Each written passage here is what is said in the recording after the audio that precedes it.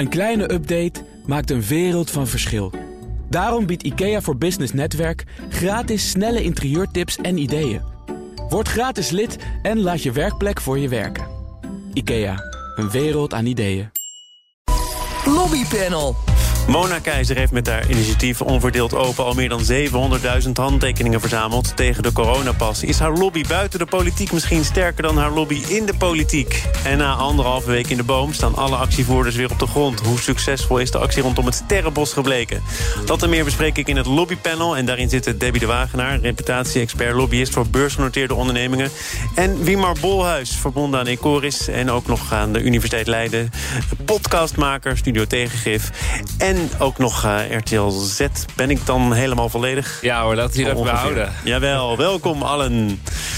Wimar, laten we beginnen met jouw voornaamste agendapunt van vandaag. Wat is dat? Nou, ik ben aan het lobbyen voor het begrotingsbeleid van het nieuwe kabinet. Ik heb afgelopen maandag een verhaal mogen houden aan de commissie Financiën met andere economen over de vraag: is het nou verstandig begrotingsbeleid wat in het regeerakkoord staat? Daar kan je van alles over zeggen. Maar wat vooral opvalt is dat eigenlijk we nu een heel groot experiment gaan doen met de overheidsfinanciën. We gaan heel veel geld uitgeven. De grote vraag is, kan dat allemaal wel of niet? Maar het kabinet geeft vooral geen antwoord op de vraag: wanneer is het onverstandig om al het geld uit te geven? Wat een goede begrotingsregel wel zou moeten zijn. Als de inflatie heel erg oploopt, moet je dan toch besluiten om niet al het geld uit te geven. Of als de rente heel erg oploopt. Het is heel bijzonder dat we nu dus 75 miljard euro gaan uitgeven door het nieuwe kabinet. Maar dat er nergens wordt gezegd: wanneer is het eigenlijk onverstandig om dat te doen? Dus daar ben ik voor aan het lobbyen. Maar de lobby moet resulteren in een ronde tafel of in iets anders? Moet resulteren uiteindelijk in dat een Kamer zegt of een regering zegt: het is handig als we een aantal van dat soort risicodrempels afspreken. Namelijk, de rente stijgt tot 2%. Dan moeten we echt wat gaan doen. Of de inflatie is meerjarig op een bepaalde hoogte, 5%.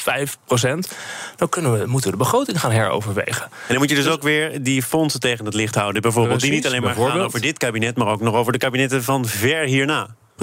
Precies. En ik vind dat is een zwakte nu in het regeerakkoord, in het coalitieakkoord, in de begrotingsregels. Dus daar lobby ik voor. Ze hebben heel wat anders, maar ik zeg het hier toch maar. Misschien luistert iemand mee. Nou, jij hebt natuurlijk ook wel eerder samen met een aantal economen, ik geloof in NRC, gezegd: wat er over doelmatigheid in het regeerakkoord staat, dat stemt mij niet zo tevreden. Je kunt heel veel geld hebben, maar wat je ermee doet, dat moet er ook nog verstandig worden uitgegeven. Dit is eigenlijk deel 2 daarvan? Ja, dat is eigenlijk deel 2 daarvan. Dat klopt. Het is een vervolg hierop. Want eerst ging het echt over de inhoud van het begrotingsbeleid. En nu, wat staat er in het regeerakkoord? En nu, morgen is er een debat over de startnota dan door de commissie Financiën. Dus over de startnota van het nieuwe kabinet. Wat gaan we met begroting doen? En er zitten ook begrotingsregels in. Dus ik zou het heel fijn vinden als hier nog even over gepraat wordt. Debbie, maak een aantal risicodrempels. Bij jou wordt er vermoedelijk alleen nog maar gepraat vakmatig over Accel. Je bent er druk mee bezig. Van de beurs, de overname. Is er nog iets anders dat dan jouw aandacht vraagt of waar je niet omheen kunt? Nou ja, waar we niet omheen kunnen is natuurlijk het gedrag van Mark Overmars. En eigenlijk weer een branche, de voetbalbranche, die eigenlijk misschien niet verbazingwekkend nu ook natuurlijk in de limelight staat. En het is natuurlijk verschrikkelijk wat er gebeurd is voor de slachtoffers van Mark Overmars. Maar ja, ik kijk ook wel naar statements die worden uitgegeven waarbij geen aandacht is voor de slachtoffers. Waarbij Mark alleen maar vraagt: kunnen jullie mij en mijn gezin alsjeblieft met rust laten? Nou, ga je hier niet iets te kort door de bocht? Want Ajax heeft toch in dat statement op zondagavond 11:30 gezegd dat het ook vreselijk is voor iedereen, inclusief natuurlijk de slachtoffers van Mark Overmars? Dat klopt, dat was Ajax. Maar als je even kijkt naar de eerste reactie van Mark zelf, daar ging het niet over slachtoffers. Daar ging het over hemzelf en het feit dat hij graag ook rust voor zijn familie wilde hebben. En dat hij het gedrag dat hij nu heeft gerealiseerd dat het fout gedrag is. Ja, ik verbaas me toch. Je zou nog kunnen zeggen: ik heb een lichte oefening gehad met The Voice en weet nu wat er wel en niet moet. En je ziet toch elke keer weer dat er net wat foutjes sluipen in hun woordvoering. En dat vind ik toch apart. Want ze zetten uiteindelijk niet centraal die slachtoffers. Ajax heeft dat wat beter gedaan. Alleen, ja, je bent er nog niet. Het is natuurlijk een heel proces waar het in zit. Nou, je bent er zeker nog niet, want het laatste nieuws is dat ook de grote sponsoren van Ajax toch wat meer uitleg willen van wat er nu daadwerkelijk gebeurd is en hoe lang Ajax al op de hoogte was van die haantjescultuur, dingen die scheef gegroeid zijn. Het kan dus ook veel zakelijke gevolgen hebben. Wat denk jij dat hier uiteindelijk het slotpleidooi zal zijn? Ja, ik denk dat hier de maat wordt genomen met van inderdaad, ben je al lang op de hoogte van dit gedrag? Hoe is je interne cultuur? Wat doe je daar? Heb je een intern of een extern onafhankelijk meldpunt? Dus hoe ben je hiermee omgegaan? En wat je natuurlijk nu ziet als spin in de communicatie, dat is met name van Ajax weet dit al jaren. Maar als je zegt Ajax, dat is vrij groot. Wie bedoel je dan binnen Ajax? Dus hoe groot loopt dit? En wie heeft de hand boven het hoofd gehouden eventueel van Mark Overmars? En ik snap dat sponsoren dit doen. Want als je een Ziggo neemt, dat is natuurlijk een A-brand. En die willen heel voorzichtig met hun reputatie omspringen. Want je hebt maar 1 reputatie. En het afbreken daarvan, en zeker in dit geweld van de afgelopen maanden, dat gaat heel snel. Dus het is ook terecht, dat ze hier een pas op de plaats maken, maar ook echt duidelijke en gedetailleerde antwoorden vragen. En daarnaast moet natuurlijk ook nog NRC komen met het hele verhaal, waarbij gedetailleerd gesproken is met slachtoffers van het vermeend misbruik, laten we het zo formuleren. En ook in die details, daar zal ook nog informatie zitten. Dus alles wat ze nu aan informatie krijgen, zal ook moeten kloppen. Dus Ajax staat eigenlijk, denk ik, nog wel aan het begin van wat ze moeten gaan leveren. Maar zie je ook al spin of duidelijke nalatigheid in de manier waarop hierover gecommuniceerd wordt? Ja, ook zo heel duidelijk dat Ajax in ieder geval geanticipeerd heeft op het NRC-artikel, door al van tevoren te zeggen van Mark Overmars stapt op. En dat de communicatie met Ajax was in die zin oké, denk ik, in de beginfase. Van Mark Overmars zelf inderdaad wat zelfcentered, om maar zo te zeggen. En nu is de grote vraag, hoe ga je om met de storm die toch wel gaat komen? Ik denk dat de actie van Ajax om te anticiperen dat het goed is geweest vanuit het perspectief van Ajax.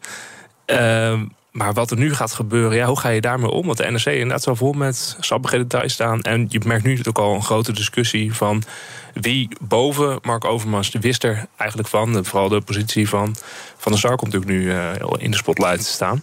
Grote discussie die wij in het lobbypanel de afgelopen maanden wel hebben mogen voeren, is een gevoelige overstap van een oud-politica naar een branchevereniging. Ik kreeg van jou, nota bene Wiemar, een berichtje gisteravond. Heb je het gezien?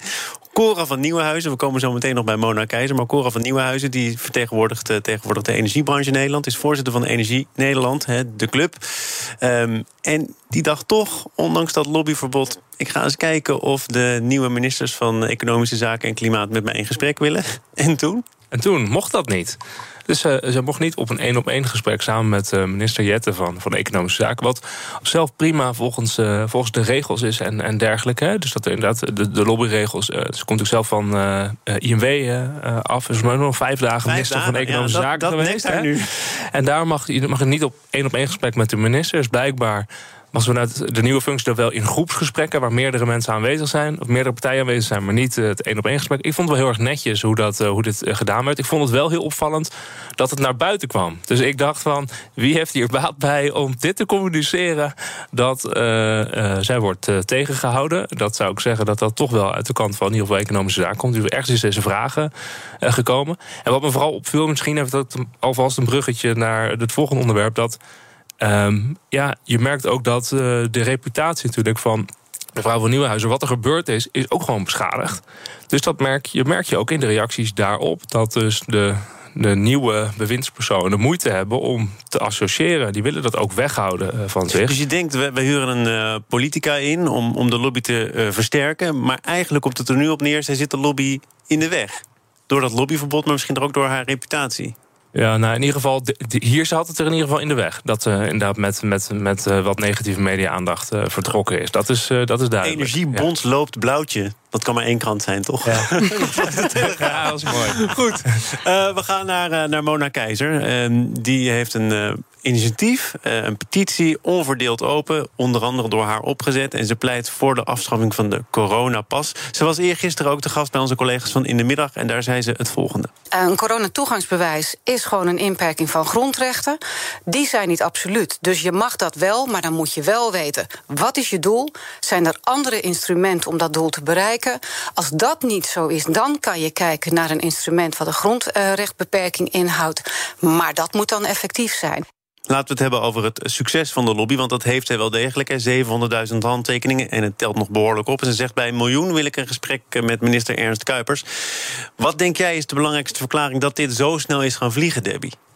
Ik denk dat dit is gaan vliegen, omdat het in deze fase van de pandemie, als je daar nog van kan spreken, maar in ieder geval in deze fase, gaat het bij mensen beklijven. Omdat Waarom zou je, dat gaat over ik kom er bijna niet meer uit. Proportionaliteit, heel mooi woord. Gaan we niet meer gebruiken. Maar in ieder geval, gaan wij een coronapas, gaan wij nog allerlei extra eisen stellen op het moment dat we te maken hebben met een Omicron dat niet gevaarlijk is, dat mensen niet meer ziek maakt en ondanks het aantal besmettingen de ziekenhuisbezoeken dalen. En dus dat zit is hem met name in de timing, denk jij? Of zit het hem ook in wie die petitie dan ondertekent? Want het lijkt me ook dat je uit de startblokken moet schieten. Hè? Mona Keizer heb je, die heeft contact opgenomen met een hoogleraar en met een specialist. En daarna is er een keur aan professoren, ondernemers, politici daarbij aangesloten. Het moet natuurlijk ook in een mum van tijd wel ook een breder draagvlak krijgen. Zeker, en daar helpt natuurlijk de naam Mona Keizer bij. Ze heeft natuurlijk wel iets doms gedaan toen de tijd als staatssecretaris. Niet goed de politieke belangen afgewogen van een interview in de Telegraaf. Maakt daar bewust of onbewust toch wel een hele foute opmerking. Op dat moment, in die context, druiste dat tegen het beleid. Als het bewust is het misschien helemaal niet zo dom. Als zij toch uit was op een exit uit Den Haag, omdat ze daar niet meer kon zeggen wat ze vond. Ik hoop dat je collega's dat gevraagd hebben, want ik weet niet of dat een bewuste exit was. Wat ik wel consistent vind, is wat zij denkt en wat zij toen in de tijd vond, vindt ze nu nog. En ik denk wel degelijk dat de naam Mona Keizer in dat perspectief, het trekt andere mensen aan. En het is een genuine gevoel. En ik denk dat hij heel goed de spijker op de kop slaat qua gevoel bij heel veel mensen. Van we hebben geen zin meer in die coronapas. We zijn er klaar mee, hoor je veel vaak. Al vind ik dat geen mooie kreet. Maar dat is wel wat mensen bezigen. Ja, maar het past, ik denk dat je helemaal gelijk hebt dat het heel erg past bij inderdaad een nieuwe Omicron-variant. En het is wel besmettelijker, maar je wordt er toch minder ziek van, gemiddeld. Het gevoel inderdaad is er. En daardoor gaat deze campagne, denk ik, harder vliegen dan als die een jaar geleden was begonnen. Dan had die volgens mij minder hard gegaan. En daarbij denk ik overigens wel van, 700.000 stemmen, het ondertekenen straks misschien 1 miljoen. Maar mij is de grote vraag of het kabinet, meneer Kuipers, echt met haar aan tafel zou willen. Want dat is natuurlijk wel, als je in het vorige kabinet ontslagen bent, want dat is er daadwerkelijk gebeurd, wil dan de doorstart van dat kabinet met jou aan tafel gaan zitten over de petitie? Dat zie ik eigenlijk nog niet zo gebeuren. Dus de vraag is even de vraag is, wat is hier effectief lobbyen? Of wat is het aantal stemmen behalen, ondertekenaars, of aan tafel komen met de minister, of invloed op beleid?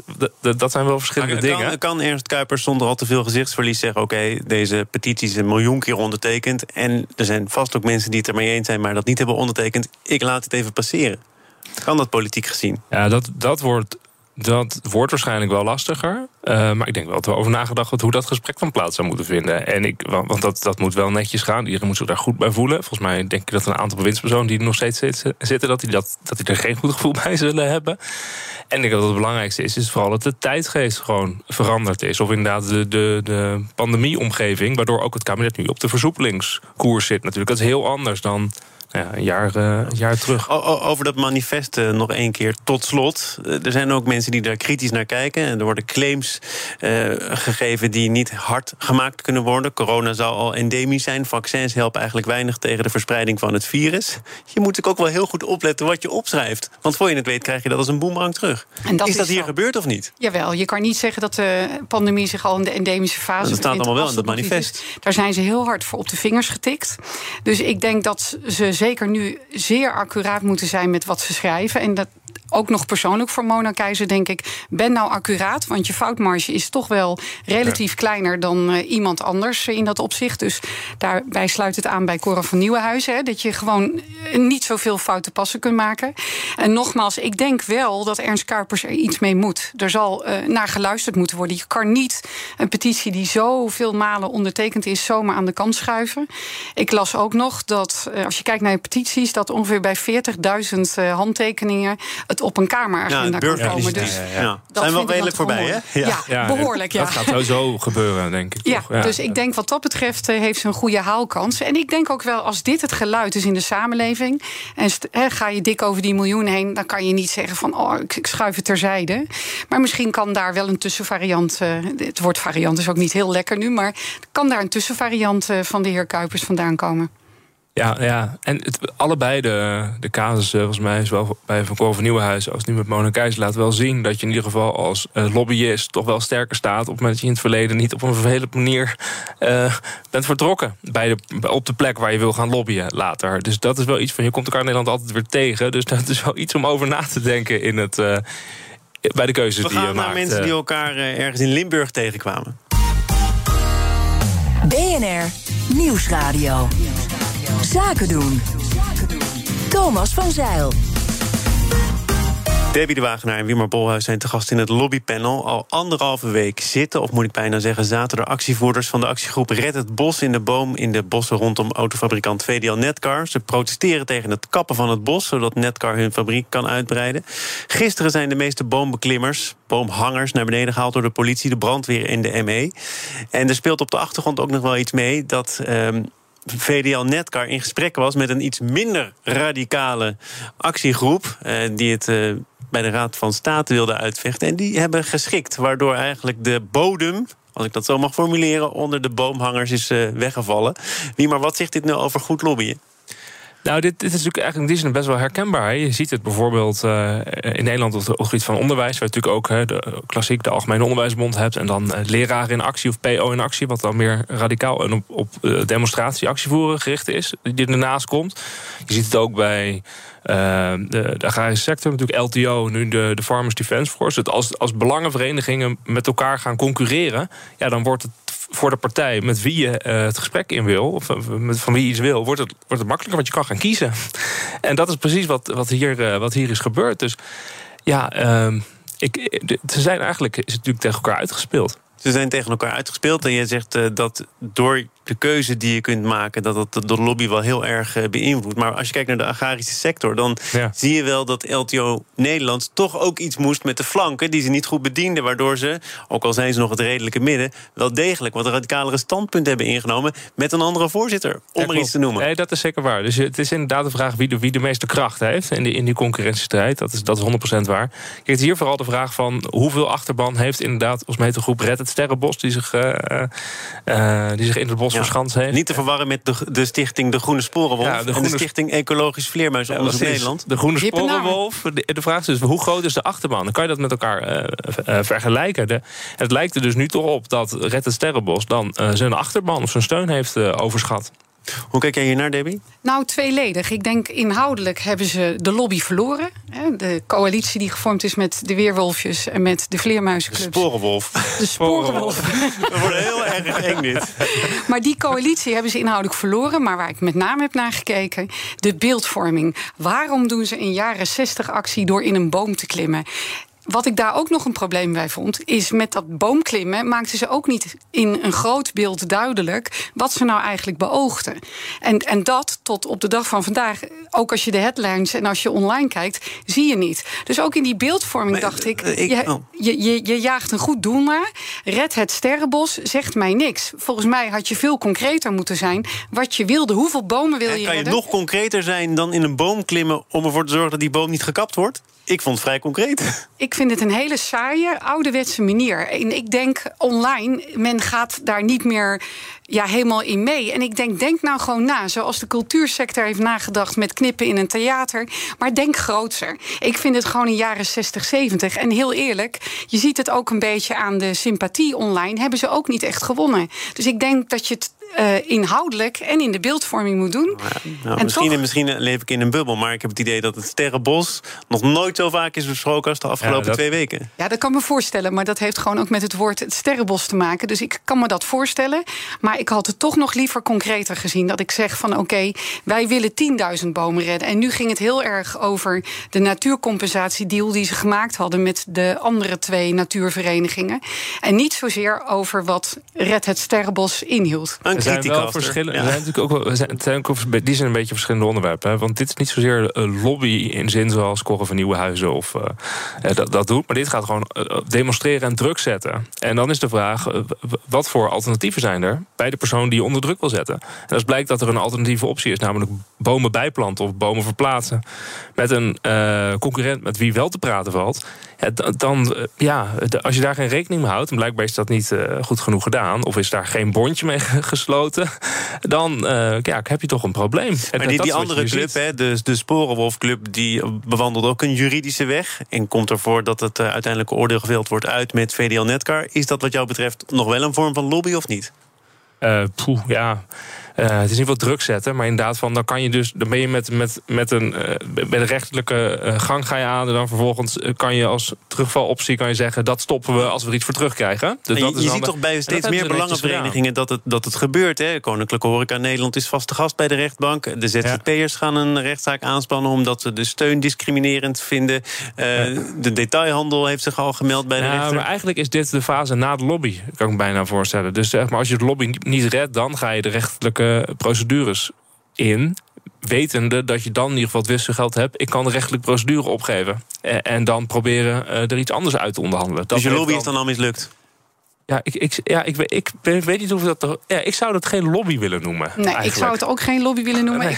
Ik denk nogmaals, als ze de beeldvorming sterker hadden ingestoken, ook met wetenschappers die zeggen, luister, als je een boom van 4 centimeter dik verplaatst, dan gaat dat helemaal niet bijdragen aan je CO2-gehalte of de CO2-uitstoot. En waar het voor mij om gaat, dat hard maken en meerdere partijen inschakelen, hebben ze niet gedaan. Dus dat bedoelde ik met leuk in die boom hangen, leuk met een spandoekje, maar te weinig om body te bieden of in ieder geval Netcar ergens in de problemen te brengen. Want dat wil je eigenlijk om je doel te bereiken. Het gaat dan over de vraag van, heb je coalities gebouwd? Dat is eigenlijk de vraag die ervoor ligt. En dat hadden we net bij Mona Keizer. Die heeft heel duidelijk een coalitie gebouwd. En dat werkt dus. Dit is hier in ieder geval niet gebeurd door de actiegroep Red het Sterrenbos.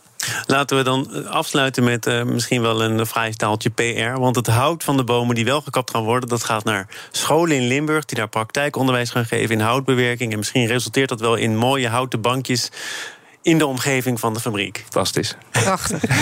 Is dat mooi gekozen of niet? Ik vond het fantastisch. Oké, dan moeten we het hier maar bij laten. Volgende keer dan echte lobbyonderwerpen voor het lobbypanel. Debbie de Wagenaar, reputatie-expert, lobbyist voor beursgenoteerde ondernemingen. En Wiemar Bolhuis met een enorme lange afkondiging, maar onder andere chief economist van Ecoris en podcast die ik graag luister, Studio Tegengif. Dus dat mag niet ontbreken. Dank voor jullie komst.